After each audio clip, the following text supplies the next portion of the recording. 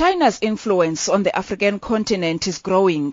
The country's relationship with China is not only limited to trade and investment, it also includes media cooperation.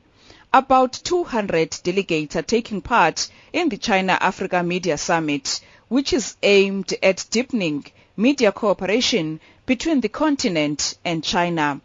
It's the first of its kind. The Minister in the Presidency, Jeff Radebe, has encouraged media organizations to use the opportunity and reflect on Africa's development. It is also our duty to tell the good story that will help change that negative narrative to an Africa that is a land of opportunities, a land of potential, rich with unique cultural diversity and the resources that could be harnessed effectively for the benefit of all our people and contribute to a better world.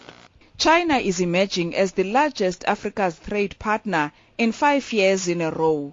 Radebe says the continent has unique opportunities to offer. Unlike during the days of slavery and colonialism, Africa has a unique opportunities in this conjuncture to determine its own destiny and engage in international relations and cooperation as an equal amongst nations of this world.